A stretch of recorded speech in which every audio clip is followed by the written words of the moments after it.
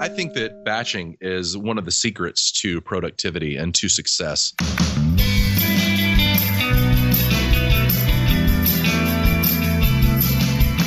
Welcome to Start the Doubts. I'm your host, Jared Easley, joining us today from Franklin, Tennessee. My friend, your friend, the internet's friend, Chris Murphy. Hola, mi amigos. See. Hello, everyone. Hi, Chris. Have you been working on your Spanish? I have not.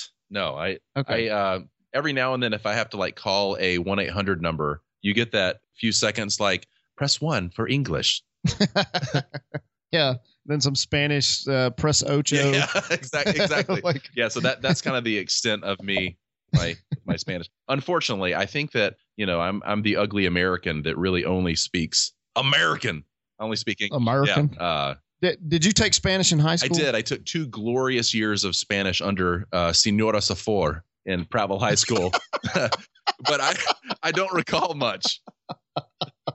I do remember that I thought that we all had to, change our names from our English names to the Spanish counterpart, and that they told me that my name should be Cristobal, but it sounded too much like Crystal Ball, and I didn't like that, so I just went with Carlos. Crystal Ball. That's against my religion. Yeah, so I went with Carlos to not cite the Jesus wouldn't like that. Exactamundo.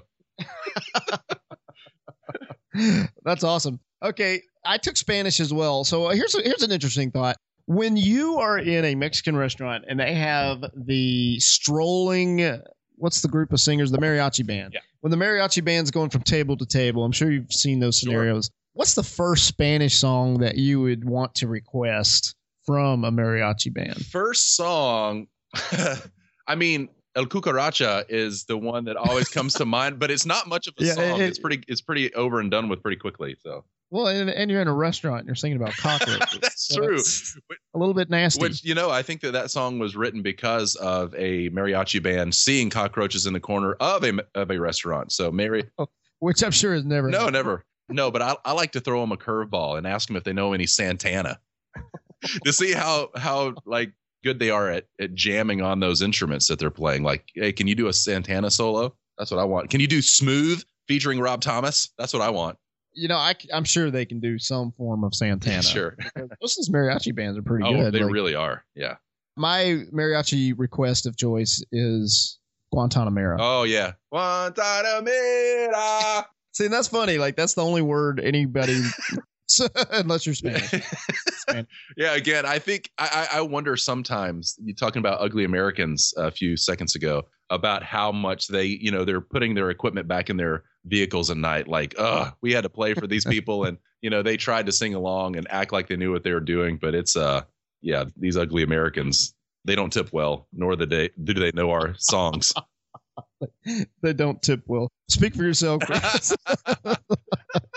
That's why I stopped requesting La Cucaracha, because I didn't feel like it was, worthy of a full-blown song. So I didn't want to tip like I should have. So I had to come back to that I can imagine, though, those mariachi bands get frustrated because, they're in a restaurant and the average diner is probably thinking, okay, I'll just tip the server. Yeah, sure. For the meal, I don't have to tip the mariachi band. And so they probably do get the shaft over and over, and that would be frustrating. Yeah, and actually I know that you and I both have experience of having served in restaurants in the past. And so I don't know if this is everyone's experience or maybe an experience because I was once a server, but I start off with like 20%. Like, I understand that a person has a job like that, serving or doing the mariachi band, because they're working for tips. So I start off with like a solid 20%. And then if the service is excellent, I go up from there. But if it's, I don't do the 15% anymore. I kind of start there. How about you? Do you have a tipping rule? Yeah, because I've also waited tables just like you. I have a different perspective on tipping than probably most folks that have never worked in a restaurant. I think if you've worked in a restaurant, you are likely to want to tip a little bit better just because you get it. Sure, yeah. You understand that people have bad days. You understand teamwork and the lack thereof at times, and that's not necessarily a reflection on your server. Right. So, yeah, I will try to, at a bare minimum, I'll try to start at 15. But, man, there has been one time in my life, Chris, where I have walked out on a bill, and the service was so horrible. The situation was so bad. But even in that situation, I left a little bit of money to tip the waitress, even though I wasn't going to pay for the food. And I think had I not worked in the industry at one time when I was younger, I would have never done that. Yeah, I have a non-confrontational person, but there have been a time or two where I'm like, man, there is a bare minimum of service that is expected if you're going to have a restaurant and have servers taking care of you. So I have left a note or two in my time to request, like, next time or for the next guest that walks in here, this would possibly be a good tip for you guys. But, I get it. I know that a lot of times this is just this is a job to get by until the next thing comes along. But I'm actually in favor of, I wish that we did not live in a culture where restaurants were known that, we pay our servers minimum wage or less and let them live off tips. I'd rather pay a little bit more every time I go into a restaurant, but not have to worry about tipping.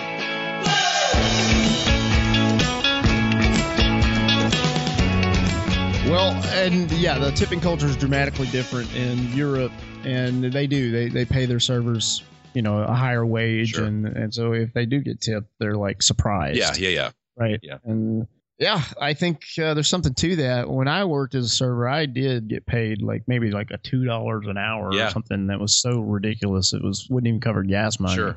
And if you didn't have good tips, that was a bad day, and that was frustrating because even if you're just putting in a couple hours of hard work, it's hard work, and to only walk away with a couple bucks, that's rough. Yeah, there have been few jobs that I've had where I worked harder than when I was a server and even a busboy as well. Those are hard, long hours dealing with difficult customers sometimes, and so yeah, that's a difficult job to get paid just a couple bucks an hour and to keep your fingers crossed for a good tip. So I think people are probably wondering at this point, where is this episode going?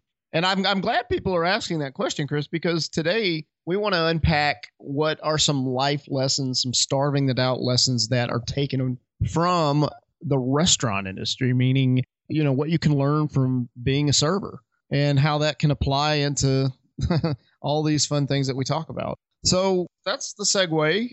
Chris, what's something that jumps out to you, maybe a life application that you feel like you learned or was reinforced through serving or waiting tables? Yeah, when I first started waiting tables, it was still kind of okay to call the person who was waiting on you a waiter or a waitress. But, as time has gone on, it's a little more PC to call all people that were once considered waiters, call them servers. And, sometimes those PC terms, they come into vogue in our culture and you're like, whatever, we're just trying to put a new name, put lipstick on the pig, so to speak. But I really enjoyed being called a server versus a waiter because I realized that what I was doing was serving them. And if a customer comes in paying their good hard-earned money to come and relax and not have to worry about cooking, not having to worry about the dishes, they're coming for an experience. And so one of the things that I really tried to do, even though it wasn't my favorite job in the world to do that, was to give them the experience that they were expecting when they walked into the restaurant. And so, man, I've worked for some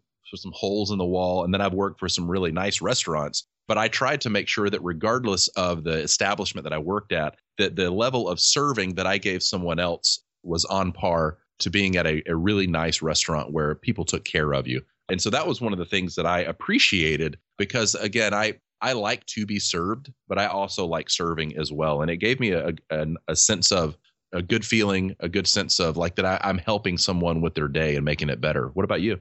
I think, and it kind of ties into what you were just talking about, is you're having a bad day, but you can't let that bad day project yourself when you're waiting tables. Yeah. So you need to fake it. And that can be hard to do, but in life, sometimes that's how it is. Sometimes you just got to put that smile on to basically create a real smile. Yeah. And you just got to make it work and you got to go for it. And I think that's something I've had to apply time and time again is when I was going up to that table, maybe I was having when I was tired or I didn't want to be there or somebody else had not treated me well the previous table or whatever, you just got to let that Sure. go. And you got to start fresh. You got to smile. You got to be friendly. Such is life.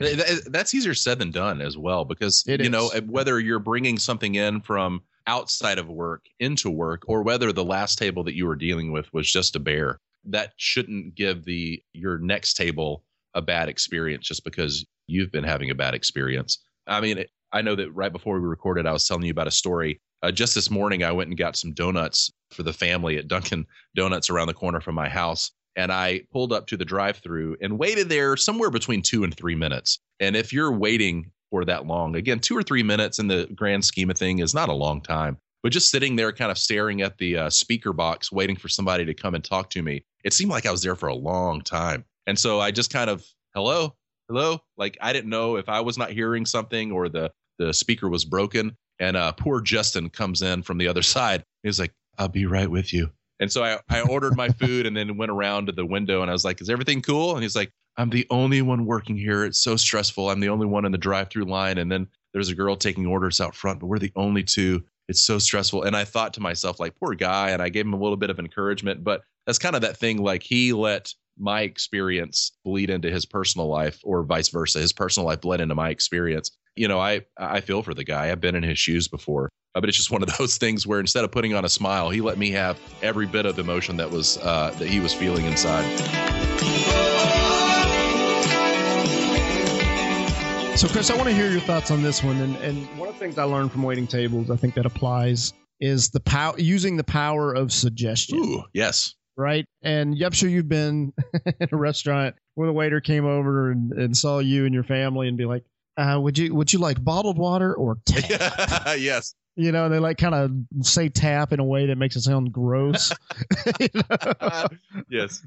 Because they're trying to get you to buy bottled water, Sure. right? Because there's a price associated to bottled water versus free tap water. But yeah, let's hear your thoughts on the power of suggestion. You know, it's important. And one of the things that I've learned that probably we've all known for years, but sometimes I have to be reminded, is that regardless of what field we're in and regardless of what we do, we are always selling something.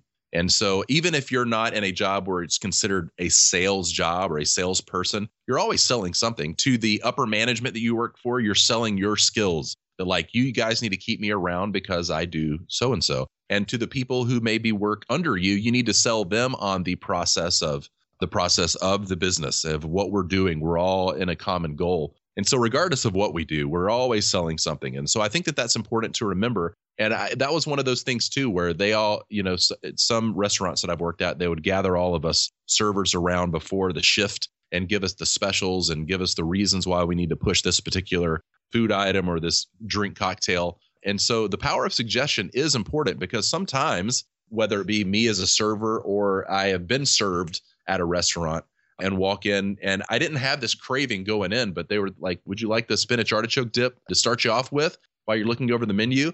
And there's been times where I'm like, man, don't sell me right now. I need to just get something to get out of here. But there are other times like, ooh, spinach artichoke dip. Yeah, totally. Bring it on. And so automatically, just through offering it up, you know, it wasn't a demand.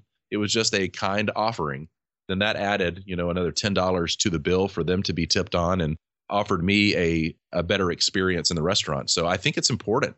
All right. So we just got one or two more of these. This will be a little bit of a shorter episode. But another thing that stood out to me, Chris, is anticipating what your customers want or what others need. So whether you're talking about in a business setting where your customers need something or even just as a husband, what your spouse need or as a father, what your child needs or what those around you need, learning waiting tables, you anticipate, you see your table, okay, their water is getting low or their drink is getting low. I need to go ahead and on my next lap, I need to bring another iced tea. Sure. But being able to anticipate, you know, what's coming up. And I think that's so important. Number one, being thoughtful, right? And then also just being a good steward of whatever responsibility you have. And if you can anticipate what others need or customers need, and you be able to act on that before they're coming to you, Chris, that really changes the exchange. It makes that encounter even better. Yeah, I agree. I think that, you know, there was a one particular restaurant that I was in that we all looked at every table in the restaurant as all of the employees that work there. It was everyone's responsibility. And so if you walked by someone else's table and saw that the tea was getting low or they needed a refill on water or needed new chips, that it was upon you to just go get a water and bring it by for them for the next time. So that way that the customer was always thought of as the number one person to pay attention to and not just, hey, well, these three tables over here, these are my tables and you got to deal with your own thing over here. But it was the attitude of the restaurant to make sure that every customer, even if they weren't, you know, your quote unquote tables that you were working that night, they were all your responsibility. And so to always be mindful and help out that other server who may be in the weeds, to use a term that we used in the restaurant biz.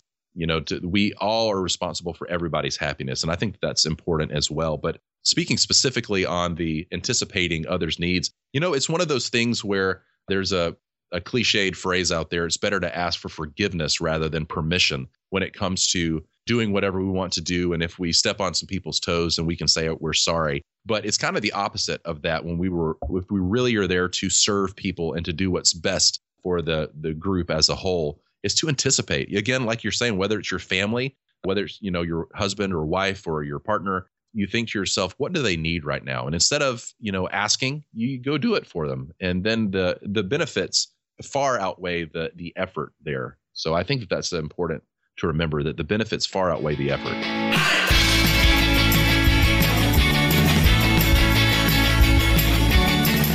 No, that's well said. And we're going to close up with this one, Chris. It's a good one. And one of the things that I learned that has been super valuable, and some productivity snobs might turn their nose up at this one, but the idea of batching tasks, I know some people would say, okay, you do one at a time, but in waiting tables, it is really valuable to be able to batch tasks or be able to come up with a series of steps that help you to, if you're taking a trip back to the kitchen, don't just grab one thing. Maybe you can grab multiple things that make your job a little bit easier when you come back out for the tables that you're dealing with. Yeah. So like a consolidation process, I guess is what I'm trying to describe. So I'm curious, Chris, is there any ideas or thoughts that you have about consolidating and maybe how that's been helpful? I think that batching is one of the secrets to productivity and to success. And again, I don't know exactly who you mean or the thought of. There may be some people out there that may poo-poo the idea or something like that. But man, it is so valuable when you see the benefits of batching, whether it being in the restaurant industry or in personal life or in business, to be able to, maybe it's you and I doing a couple podcasts in one day that we can put out over the course of a couple of weeks versus doing one a day for, the same times. And so it just makes it easier when it comes to scheduling and time commitment and all that. And I know that like in the restaurant industry, I got to where in my left hand, I could put 3 full beverage glasses in my left hand and have, and so again, I couldn't do anything else with that arm or that hand, but I could hold 3 refills in one hand. And, if it was a table of 4, I could put the 4th in my right hand and then walk. And then once my right hand's empty, then I have to use my right hand to empty my left hand, so to speak. But I got really good at that because it's so much easier and saves so much time over the course of a night or a shift when you can take out 4 drinks at one time versus 2 at a time or 1 at a time, or asking someone else, hey, I've got these 2 drinks in both my hands. Can you get the other 2 drinks? That, you're helping save time and helping save other people's resources as well. Would you agree? I would. And now I'm thirsty. Let's go get some sweet tea, baby. We should go get some sweet tea. All right. So, Chris, I think these are some really good tips. I think there's a lot of things that we can learn in life, in business, and in Starving the Doubts, just from kind of seeing what's going on in our society and in our culture. And, it's not just limited to, a job waiting tables. Sure. There's so many things that we can learn from and apply. And I hope that that'll be the task this week as you're going out and doing whatever you're doing. Consider whatever it is that you're seeing, consider whatever it is that's, that you come across. What is that a lesson that is something that's helping you, or a lesson of what not to do? And we'd love to hear from you. Chris and I always enjoy when you tweet to us at Chris Murphy Hub, at Jared Easley. Yeah, definitely send us a message. And if you haven't left a review on iTunes, if you love the show, we ask that you consider doing that as well. And I'd like to leave people with just this one last thought too. We talked a lot about serving today. Think of one person in your life that you can go out of your way and to serve. And I'd love to hear those stories. So again, tweet at Jared Easley, at Chris Murphy Hub, and tell us who and what you did something for today. I think that would be cool to start a good conversation around that.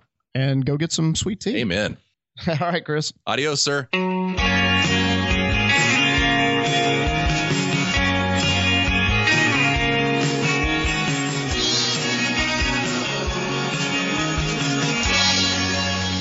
You're having a bad day, but you can't let that bad day project yourself when you're waiting tables. Yeah. So you need to fake it. And that can be hard to do, but in life, sometimes that's how it is. Sometimes you just got to put that smile on to basically create a real smile. Yeah. And you just got to make it work, and you got to go for it.